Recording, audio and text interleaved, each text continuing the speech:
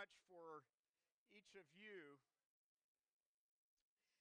We will convene now to prepare for boys and girls to go to Explorers and Pathfinders class, and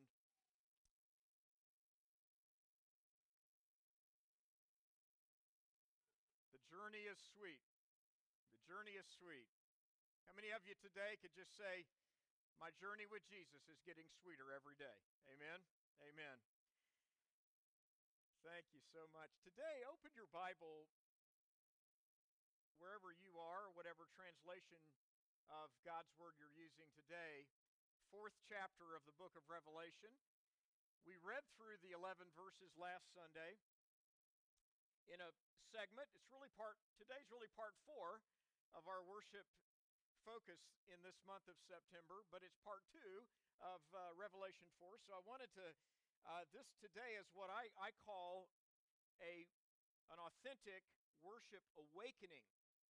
I really believe that what we read last Sunday and what we will read parts of today gives us the template for an awakening that obviously is so greatly needed. What's striking, though, is that the timelessness, the power, the magnitude of this scene that the Lord Jesus opens up for the Apostle John on the island of Patmos after his initial encounter with the risen Lord, when John falls at his feet as though dead, literally just in a situation similar to what we read in Isaiah chapter 6, where the Bible says, in the year that King Uzziah died, I saw the Lord high and lifted up, seated on the throne, and the train of his robe filled the temple. And as Isaiah describes that, his response is one that the Hebrew language expresses in terms of disintegration. The English translation is Isaiah saying, I am undone. I'm undone. The word means to come apart at the seams.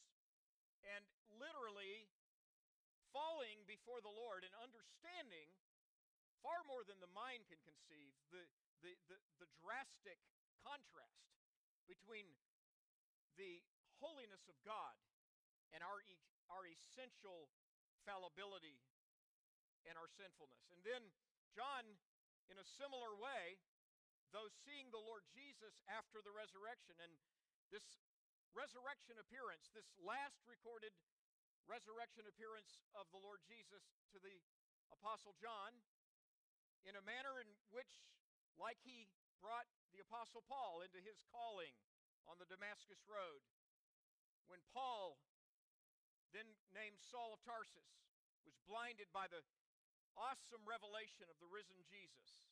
Now John on the island of Patmos, at least 20 years, maybe even 25 years later, is now at the feet of Jesus. And like Isaiah, I'm sure John could say, I'm disintegrated. Who am I to deserve the visible appearance of the Lord Jesus? And he lays his hand upon him, his right hand, and says, fear not, John, I am he that liveth and was dead. Behold, I am alive forevermore, and I hold the keys of hell and of death. Now that opening revelation shows us a key aspect of what we talked about last week that's a common error, but it needs to be addressed because it really affects how we see the entire book of Revelation. And that is that it is not a series of visions or revelations, but it is, in fact, in the very first verse of Revelation, the apocalypse, the singular revelation, the revealing of the Lord Jesus. It is the revelation of Jesus Christ, which he gave to his servants so that they would be prepared for what is to come. And in preparing for what is to come in the far distant future, we meet the real meaning of another passage in John's writings. In 1 John chapter 3, we meet the real meaning of the purifying hope. Now, as you open to the 4th chapter of Revelation, think about that as a way to consider how authentic worship affects our lives day in a dramatic daily way because of the certainty of what God has made known about a distant future. When we hear in Revelation chapter 4, verse 1, "After this I looked, and behold, a door standing open in heaven, and the first voice which I had heard speaking to me like a trumpet said, 'Come up here, and I will show you what must take place after this.'"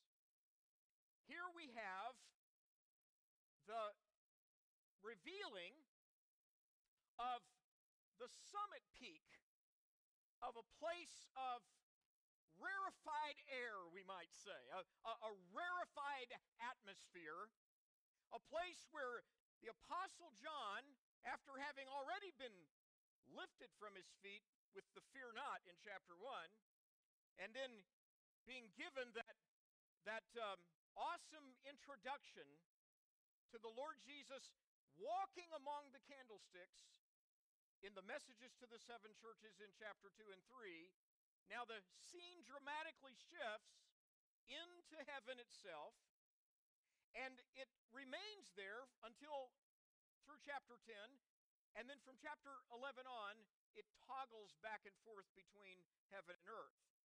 Now, in this opening scene, the curtain of eternity, the veil that is so impenetrable to our natural eye, that the hymn writer in the early 19th century who gave us that timeless classic, "Holy, holy, holy, Lord God Almighty, all thy works shall praise thy name in earth and sky and sea."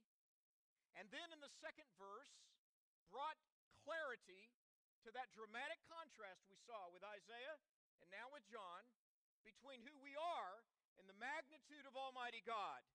When the hymn writer Reginald Heber wrote that verse that says, "Holy, holy, holy, Lord God Almighty, though the eye of sinful man thy glory may not see. Only you are holy, only you are holy, and perfect in love and power and purity."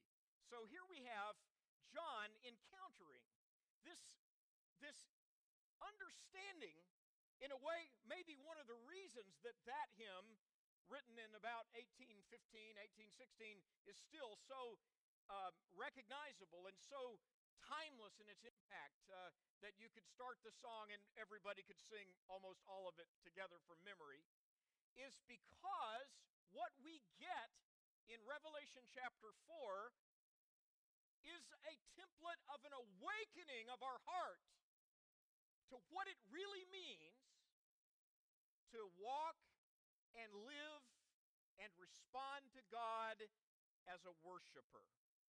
Worship, in other words, as we look at this orientation today, worship is a shift of focus from our preoccupation with ourselves to the magnitude of who God is. Anything that is essentially self-focused cannot be authentic worship. In fact, it's possible to slip even into a kind of a cultural idolatry if we perceive of worship mostly in terms of what appeals to our tastes and our preferences. So there's a sense in which there's a beautiful balance in Scripture. There's an exquisite blend throughout the Bible in how God uses this wonderful gift of music in all of its diverse expressions and potentials to give us tools and resources to facilitate a grateful response to the Creator who designed us. And yet there's a tension we see throughout the Bible in various ways that shows us that the human mind and heart left to itself, what the hymn writer Reginald Heber called the eye of sinful man, is continuously drawn and attracted, magnetically attracted to that which brings to the human mind and heart a sense of self-exaltation. So it's really striking to understand that worship itself needs to be rediscovered, not in the sense that we don't know what it is, but in the sense that the Bible has given us, in this opening of the veil of heaven, a clear insight into how totally life-giving, refreshing, revitalizing, enriching, and enlivening it is to worship God. Worship Almighty God. And I think it's captured so beautifully, of course, usually I go to these modern translations, but there's a timelessness for me, even in these words of that 11th verse. So if you would just think of it this way, and actually I did put a modern translation in the box here. So read it with me aloud. You are worthy. This is how the 11 verses concludes of this chapter. Let's read it together. You are worthy, our Lord and God, to receive glory and honor and power, for you created all things, and by your will they were created and have their being. Here we find, at the very heart of this authentic worship, is a word actually that in the English language does relate to the English word worship, and that is the word worthy. The English word worthy is related to, as it developed in the etymology of language, worthship. In Old English was what worship was, or how it was expressed. Translating the Greek expression of the prostrating before God, the giving over unto God, the awareness, even in an intentional act of worship, that every act of worship we engage in is a kind of a microcosm of that dramatic disintegration that John experienced when he fell at his feet as one dead.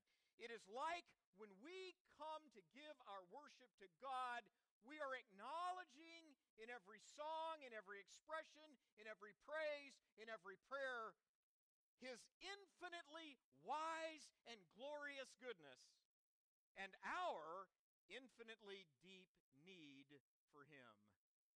And in a word, we're saying, you are worthy. You are the one worthy of my energy, of my song, of my voice, of my time, of my resources, of my attitudes. You are worthy. But I know that sometimes people doubt or wonder why it's so necessary to actually sing, actually get involved in worship in a physical way. And this also is pictured in this wonderful scene in heaven. But before we leave that, I thought that 11th verse, I thought that it's a nice example of what is true in so much of the 22 chapters of the Apocalypse, and that is that there is an intentional, in some cases an allusion, in other cases not an illusion, but an allusion, alluding to Old Testament events. In fact, in the 404 verses of the book of Revelation, there are over 260 direct references to Old Testament events, images, symbols, or allusions. Those things that bring to the mind, by suggestion, a pattern or a template of the Old Testament. And we're going to see one of those in a moment. But I thought that it was striking that Genesis 1:31, I just put a phrase from that there, the very first chapter of Genesis is a classic example of this. From the very opening chapter of the Torah, we have the declaration, God saw all that He had made, and it was very good. And the upright man, the upright woman, the perpendicular people, let's call them, the pedestrians on the planet, the first man, the first woman, walking with God in the garden in the cool of the day. We're living, visible, male and female expressions of the meaning of what it is to be a worshiper. They walked with God. They were aware of His awesome, transcendent presence.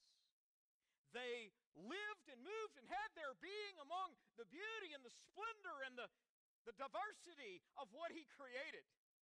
And by doing so, they were fully living out a worshipful existence. So I think it's very interesting to get a sense of that and why it is that this dramatic call, this dramatic break of the action away from the 7 churches of chapter 2 and 3, and now the door is open in heaven.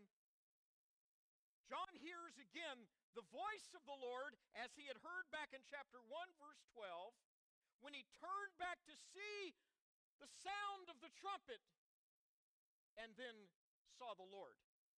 And here he is again, hearing the voice like a trumpet.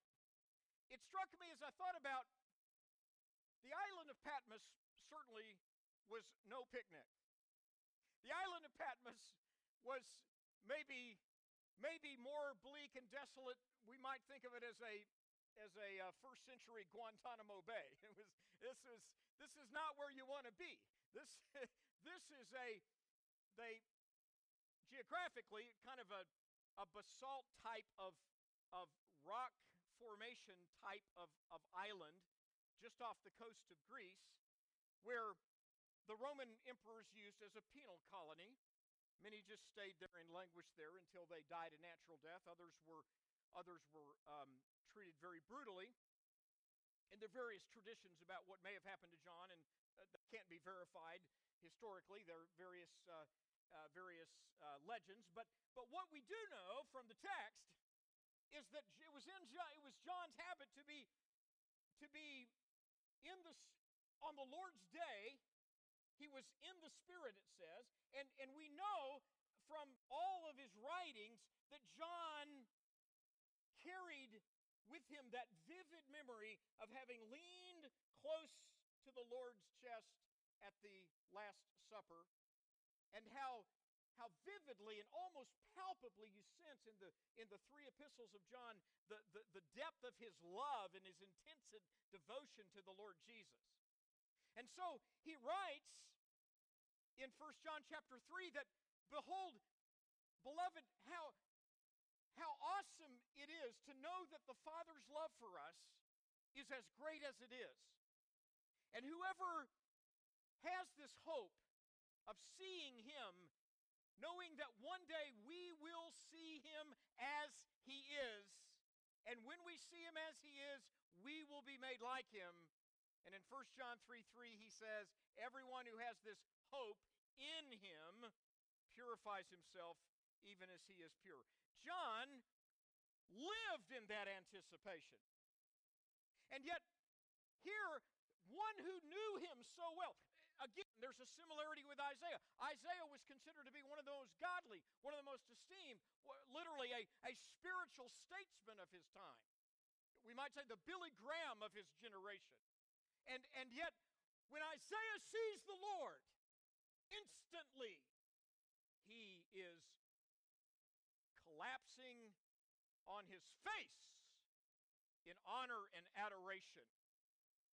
John, in a similar way, anticipated, loved the Lord with all of his heart, soul, mind, and strength. And yet, think of this, a trumpet blast of awakening is given to John to bring his attention to what God wants to show him. And there's a takeaway for me in this, in that if you think about the island of Patmos, there were not many distractions on the island of Patmos. Not too many things to be wholly consuming of your time and your attention. If the beloved John needed that awakening, a trumpet blast, how much more do we? The reason I say this, stretching the reality of what John probably experienced a bit, for emphasis is that the trumpet blast of Revelation 4 should remind us that we're not naturally geared toward worship. We are geared toward pursuing what we want. What we perceive will satisfy us.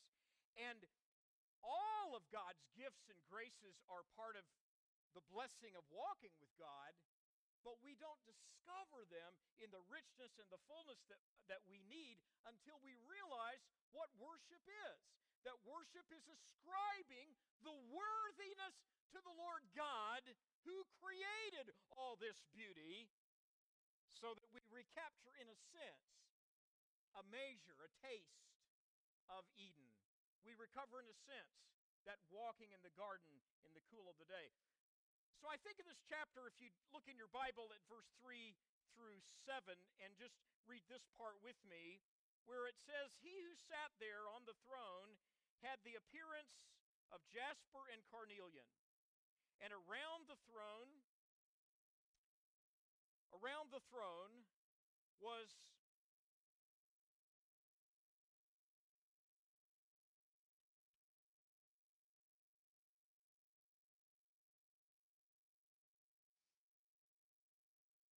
Don't you love technology? It's beautiful when it works like it's supposed to.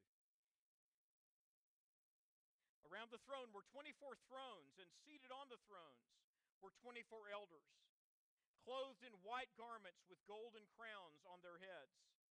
From the throne came flashes of lightning and rumblings and peals of thunder, and before the throne were burning 7 torches of fire, which are the 7 spirits of God. And before the throne there was, as it were, a sea of glass like crystal, and around the throne, on each side of the throne, are 4 living creatures, full of eyes in front and behind. The first living creature like a lion, the second living creature like an ox, the third living creature with the face of a man, and the fourth living creature like an eagle in flight." In these astounding appearances of that which is around the throne, and the rainbow around the throne that I couldn't read on my screen, we see the captivating reality of worship in heaven dawns upon John. And what I'm really struck by is God uses an object lesson like John to emphasize, really to help us dramatically see that we all need an awakening to this reality of worship. In John's experience, it is as if God allows this dawning fact of the transcendent magnitude of His glory to captivate John while he's in the Spirit on the Lord's day, and in doing so, as odd and foreign to our natural thinking as these descriptions are, for example, the 4 living creatures, it is showing us that the Holy Spirit gave us this opening of heaven to draw us as readers into this direct invitation from God. And that's why last week I thought it would be helpful if we think of this chapter in terms of the 4 aspects of how John sees this. He sees it in a way that it helps us to realize that he sees the one seated on the throne. And note in your Bible, if you go back to that second verse, that there is a very moving and poignant understatement in this text, the deft understatement of seeing God. "After this I looked, and once I was in the Spirit, and a throne stood in heaven, and with one seated on the throne." How is God referred to in that second verse of Revelation 4 as O-N-E? One. One. And how moving it is to realize that the one is the audience of one for whom our highest aspirations in worship are aimed. So on his throne we see John emphasizing the radiance of who He is, the splendor of God. Then the text deals with circumstances around the throne. And there are really, as we think of that which is around the throne, it is almost as if there is a kind of a convergence of voices that models what the church is called to be and to do in all of its diversity and wherever it functions all around the world. John Phillips, in a great summary in his book Exploring the Future, describes it this way: there's a majesty about this throne that John told of a sea of glass, of an emerald rainbow encircling the throne, of thunderings and lightnings. He describes the endless chants of the holy ones and the adoring worship of the elders. It is all solemn, impressive, and eloquently indicative of the judgment to come. But as he sees this, his eyes are drawn to the glimpse of the dignity of God's sovereign order in the universe. The angels, the cherubim, the 24 elders, all are there. He describes them that we too might catch a glimpse of the dignity of divine government and sense something of its solemnity. In this powerful scene, then, we are invited in. So around the throne, in many ways, these converging voices reflect to us the redemption that we have in Christ Jesus. And as we look at it and realize this is the place that Jesus was talking about in John 14 when he said, "When I go away, I will prepare a place for you, that where I am, there you may be also. If it were not so, I would have told you." Now John is getting an immersion in the reality of that place.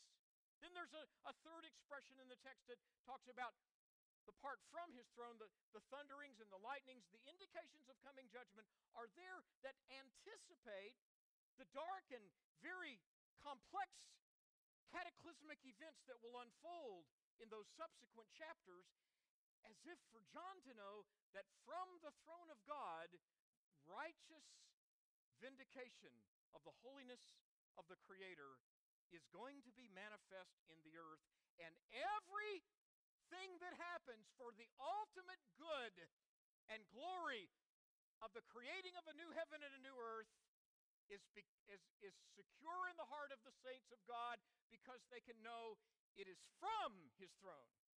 And then finally, the chapter ends, as we've already read in that 11th verse, on the accent on the 24 elders who are bowing down before the Lord God, casting down their golden crowns in response to these mysterious 4 living creatures who surround the throne with eyes all over their being, manifesting this perfect omniscience of Almighty God. There is not a speck of this universe that he doesn't see with crystal clear accuracy. This is the God to whom we bring our troubled minds. This is the God to whom we bring our disappointment. This is the God to whom we bring our questions and our needs. As if to show in all eternity these mysterious living creatures that the ultimate act for which all of creation finds its highest fulfillment is to say to the one on the throne, "You are worthy. You are worthy." Now again, to me, the dramatic contrast here is given partly because our inner orientation is different. If John on the island of Patmos, if the beloved closest to the heart of the Savior in the Last Supper needed to have his eyes opened to the magnitude of worship, how much more do the redeemed people of God in our generation, how much more does this church need to have an awakening to worship? How much more do our lives, our families, how much more do we need an awakening to the fact that He reigns supremely, powerfully, magnificently in His glory. It reminded me of a statement that stuck in my brain now for over 20 years.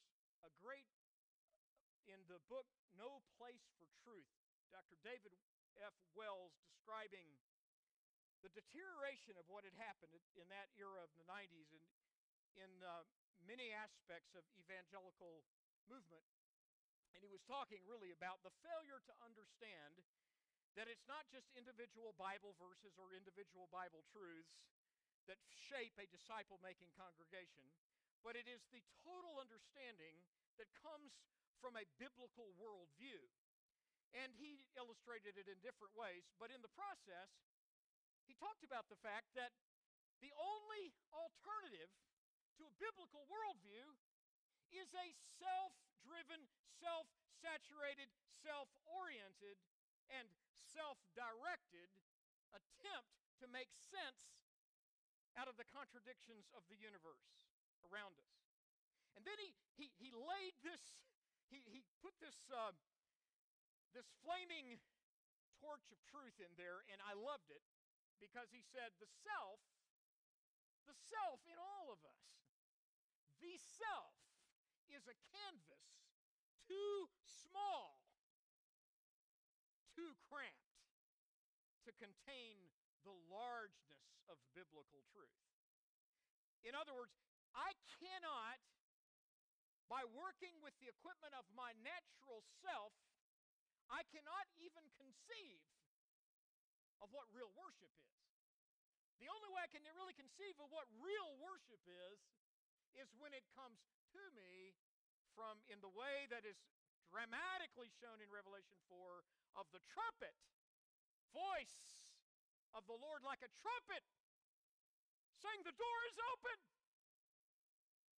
Like the voice of Jesus to this common Samaritan village woman that we saw 2 weeks ago when He said, if you knew the gift of God and who it is that asks you for water, you would have asked me and I would have given you living water. And then again, I love that part where she says in John 4, Sir, give me this water that I may not thirst again. And John here is saying, yes, Lord, open that door. So when we go into the fullness of what John sees, if you go back to chapter 3, then you see this one seated on the throne. The deft, understated language there shows us an awesome awareness that is far greater than words can describe. And there's no doubt that probably John would have called to mind as he became aware, I'm sure as he's got his wits about him, this could have gone on for a long time, for him to think about, this is the very throne that he would have read about as a young Jewish boy in the synagogue, where Jeremiah talked about that throne. Remember that? And that would have been Jeremiah living around 600 years before Christ. So this would be at least 670 or 80 years ago that Jeremiah, in the depth of a very incredibly difficult life in ministry and calling, where Jeremiah lived in a time in which very little of what he prophesied could he verify.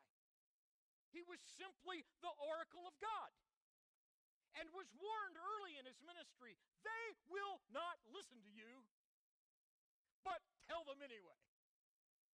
That's like, okay, Lord, it's like I'm showing up for duty. This is reveille. This is a roll call. You're going to go out. You're going to preach. You're going to proclaim. You're going to show my purpose to my people. You're going to call them to repent. And you can hear a young preacher saying, yeah, that's right. Yeah, absolutely. Praise God. Then he says, but they're not going to listen to you. But I want your face to be set like a flint. Because it isn't you, Jeremiah, this is about. It is my word like a fire that burns up the chaff, my word like a hammer that breaks the rock, my word that every heart of every Israelite needs. So in the midst of his discouragement, Jeremiah does what we all should do.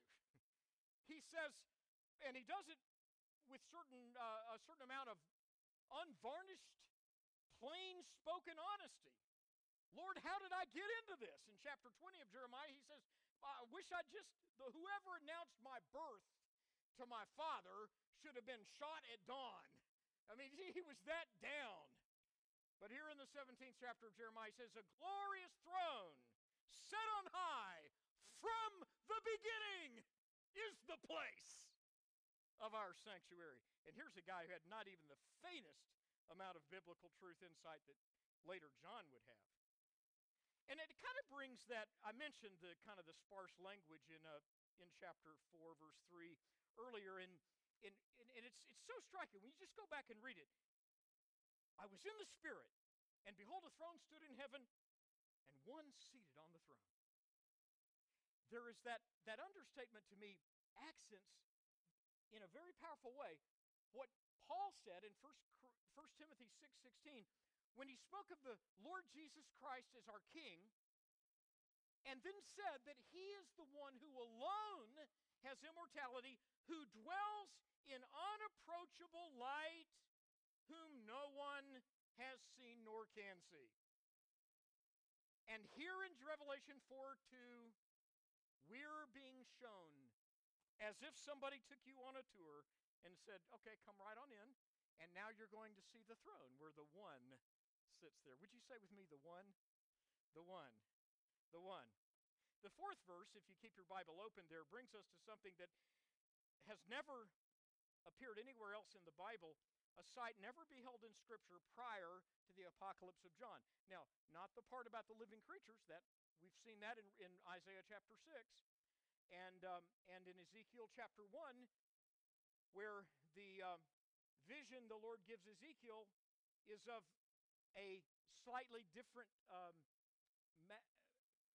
picture or scene of the seraphim, where they are flaming upon wheels within wheels that move dramatically and rapidly in all directions, showing the magnitude of God's sovereignty over the earth. And yet never before have these 24 elders shown up. And let's look at that in the text again, because you see there that in the fourth verse there were 24 thrones, and seated around the thrones were 24 elders clothed in white garments with golden crowns on their heads. And it's almost as if what we have here is like, geometrically, like concentric circles. In the midst of the throne, the glory, the indescribable, unapproachable light of the one who sits on the throne, surrounded by a rainbow like an emerald. That rainbow described almost like a halo around the throne. Then the crowned elders seated around the throne. And it's one of these places where clearly the Lord Jesus is giving us insight into how all of heaven has been prepared for generations for the arrival of the redeemed, because these 24 elders in eternity seem to be the fulfillment of a pattern that God gave David in 1 Chronicles 24. After that time of preparing for that unforgettable change in Israel, when they had conquered all of the surrounding enemies and obstacles, and yet David would not be permitted to build that temple he dreamed of because he'd been a man of war. And we have that phase where we have the tabernacle of David, the tent of David, the temporary dwelling where the order of worship to the Lord God would be established. And David, in 1 Chronicles 23, says the reason for this order that will be there is this: the Lord God has given rest to his people, and he dwells in Jerusalem forever. So he establishes an order of 24 teams of elders that serve on a circuit of 288 people involved in 2-week segments of service in the magnitude of bringing worship to God in the tabernacle. Why would that be significant in heaven? Well, very much like it was when God gave Moses a pattern of the original tabernacle and said, "Make the tabernacle like the pattern I showed you in the mount." Here in 1 Chronicles, David has a pattern that shows an order and a dignity and an elevating of the value of every single worshiper in the future kingdom, because even in Israel, the 24 was a representative number representing all the worshipers of Israel.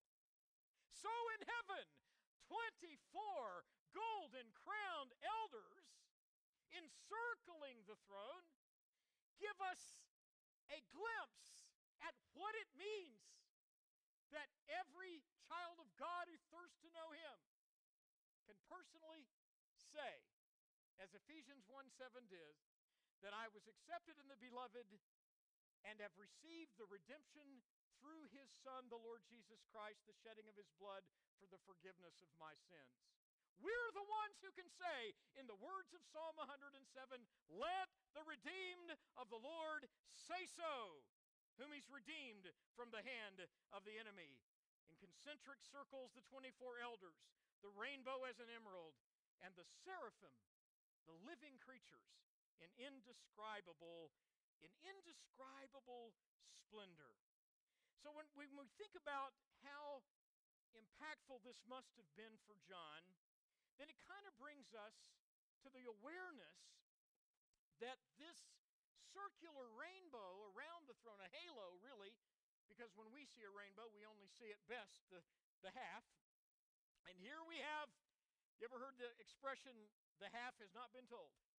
Well, in heaven, the whole has been told. In heaven, the full rainbow, the encircling rainbow, the halo of God's promise encircles those who represent in eternity the lives of the redeemed. But it also gives us this understanding, and how much we need this today to be active worshipers, to understand that what John saw reminds us that when we gripe and complain and wonder and fret over so much evil that we see reflected in the world that we meet with instantaneous news 24 hours a day, 7 days a week, how much more if John needed to be jolted to see the one on the throne, do we need to be reminded that God's justice is going to be arriving on earth, and it is a certainty. I'd like to ask you to say this with me. I'm sure of it. Would you say it? I'm sure of it. Say it again. I'm sure of it. You can be sure, as Psalm 97 tells us, that it is God's eternal justice that is being safeguarded and anticipated in all that happens in and around the throne, and so that from the throne, the flashes of lightning and rumblings and peals of thunder indicating this. And that brings us to this sea of glass. And I'd like you to look at and think of it like this, that in this sea of glass, clear as crystal before the throne, we again have a vivid picture of how the encounter with God in worship reminds us of what we can't reach with our human strength. And that is, when we see, even at our best, even with our Bibles open and at our best open, when we look at what is wrong in the world around us, what is wrong in circumstances, even those over which we have some measure of control, and we look at it and say, it's not right. It's out of order. It's not supposed to be this way. Wait a minute. I made these 5 decisions. It should have led to a good outcome, and yet it didn't. And the incongruity of life in those troubled spaces causes us to sometimes wonder, am I seeing things right? And then we come with John, and we're invited with John in. Remember, we're invited. The readers are being invited in to this indescribably awesome scene of the surrounding celebration of eternity for the one who sits on the throne. And part of that scene is before the throne, a sea of glass like crystal, and around the throne, one on each side, those four living creatures full of eyes in front and behind, as if for us to be told by God that He sees everything with infinite clarity. In fact, before the throne, it's infinitely clear as far as the eyes can see. So, the living creatures leave us perplexed, don't they? They're puzzled, and they puzzled a lot of people. In fact, the living creatures, the seraphim, puzzled rabbis way back in centuries before the coming of Jesus. So there is evidence in the Talmud, the ancient compendium of writings of the rabbis of many generations, starting most likely at the time of Ezra. And in that Talmud, there are reflections of what was the significance of these four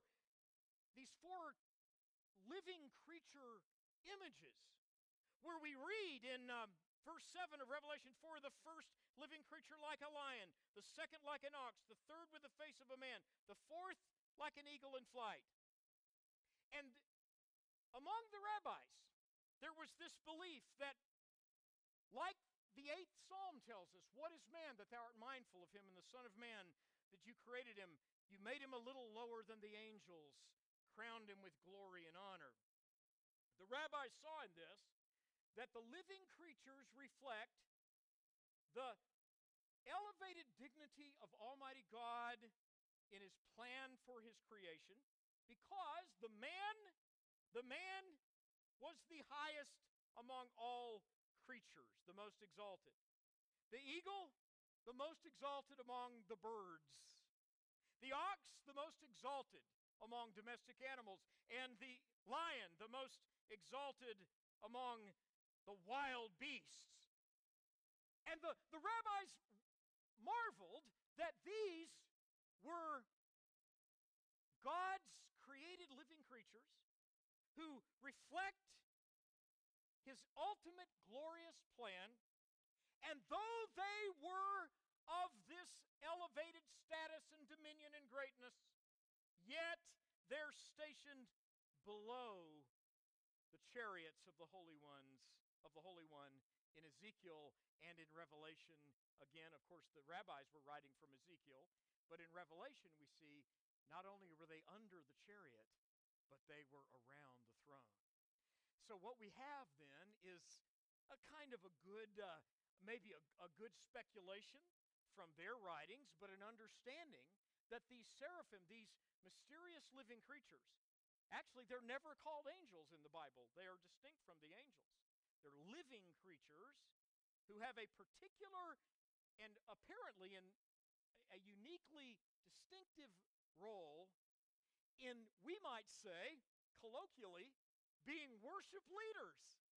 They were demonstrating how worthy the Creator is for all that is reflected by the highest of His creation, to be in awe of His majestic holiness. And if we understand that the word holy literally means to be set apart, distinct, separate, then even the living creatures could claim no holiness. Even they, holy by God's creation, but not holy as He is, not intrinsically holy. And as they sing their song, these, literally the word means these burning ones, continuously aflame, singing, holy, holy, holy to the Lord, they show us that worship itself is so far greater than our feeble minds can understand that it just makes sense that we might, like them, be rapidly and vividly aware of how good it is to worship God. Very quickly, if we compare the vision of John of the seraphim and the variation of what we see in Ezekiel's vision, an artist's rendering of that is quite fascinating there, where this artist took that vision of the seraphim in Ezekiel's vision and showed them with flaming torches and wheels within wheels rapidly moving. That ancient painter was trying as faintly and imperfectly as any human can to try to convey what can't even be described adequately in human words. And yet, when Ezekiel saw them, he said the living creatures darted to and fro like the appearance of a flash of lightning. What else could we draw from that? What could we draw from that other than the fact that Hebrews 1:14 says these flames of fire do his bidding? We see the speediness of the response of these living creatures, and it causes us to realize how God's presence can affect us, make us quick to respond with gratitude to who he is. But I think even more so, the seraphim show us the transcendence of God. Now, I'm going to wrap this up in about 3 minutes, but I want to tell you, this is one of the things that grabbed me so much about this whole chapter. And it's one of the reasons that I think the church today needs an awakening, a real awakening to what real worship is.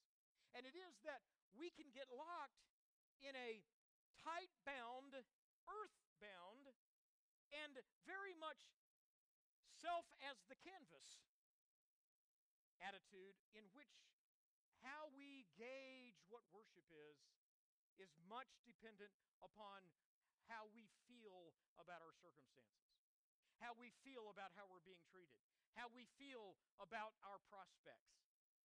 And when we do that, oh, God in his tender loving mercy, I believe God uses so many things to draw us into worship. His tenderness toward us is awesome. But the scene of this transcendence is needed because we don't think in transcendent terms. We think in terms of my box, my world, my perspective, my preferences, my tastes, my experiences even. And as good as our experiences may be, I can tell you some of my experiences with God when I go back and I say, wow, I can remember that like that was yesterday. And yet it doesn't feed me today. What I need is him. I don't need an experience, though I'm grateful for my experiences. But what I need is the God, the one, would you say the one, seated on the throne. And of course, this is why in so many different ways we can see from these texts that God is showing us in Scripture that what we have in the Lord is this call that gets indelibly planted within us, that we too, like the four living creatures, like the elders, can sing, Holy, holy, holy, Lord God Almighty. Early in the morning my song shall rise to thee. Holy, holy, holy, merciful and mighty, God in three persons, blessed Trinity. My prayer is that we would leave with a distinctly God-oriented orientation to His majesty, with a stirring anticipation for the service that each worshiper may give. Because when the casting of crowns is shown, it is response to the leadership of the living creatures. The living creatures are surrounding the throne, and when they give glory and honor and thanks to Him, then the elders lay down their crowns. So for us, we have a model. We have a model that, as timeless and indescribably powerful as that is, that there's never a day in your life when you are lacking in the worship option. I want to encourage you to see that this response to God can be injected into some of the most common and difficult parts of your day. I want to bring my worship to Him because, stand to your feet with me, and would you say it with me, you are worthy. Would you say that?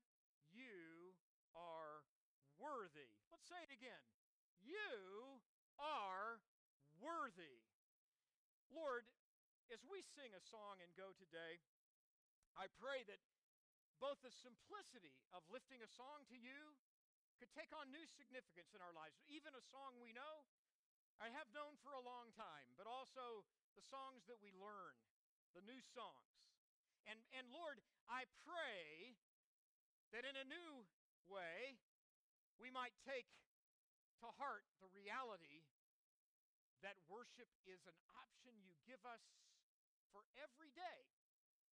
It is not only a command that we enter into worship, it is also an indescribably ever-present, accessible blessing. And I pray by your Spirit that a new captivation with the reality that you're on the throne would energize and enrich our worship today. In Jesus' name, amen.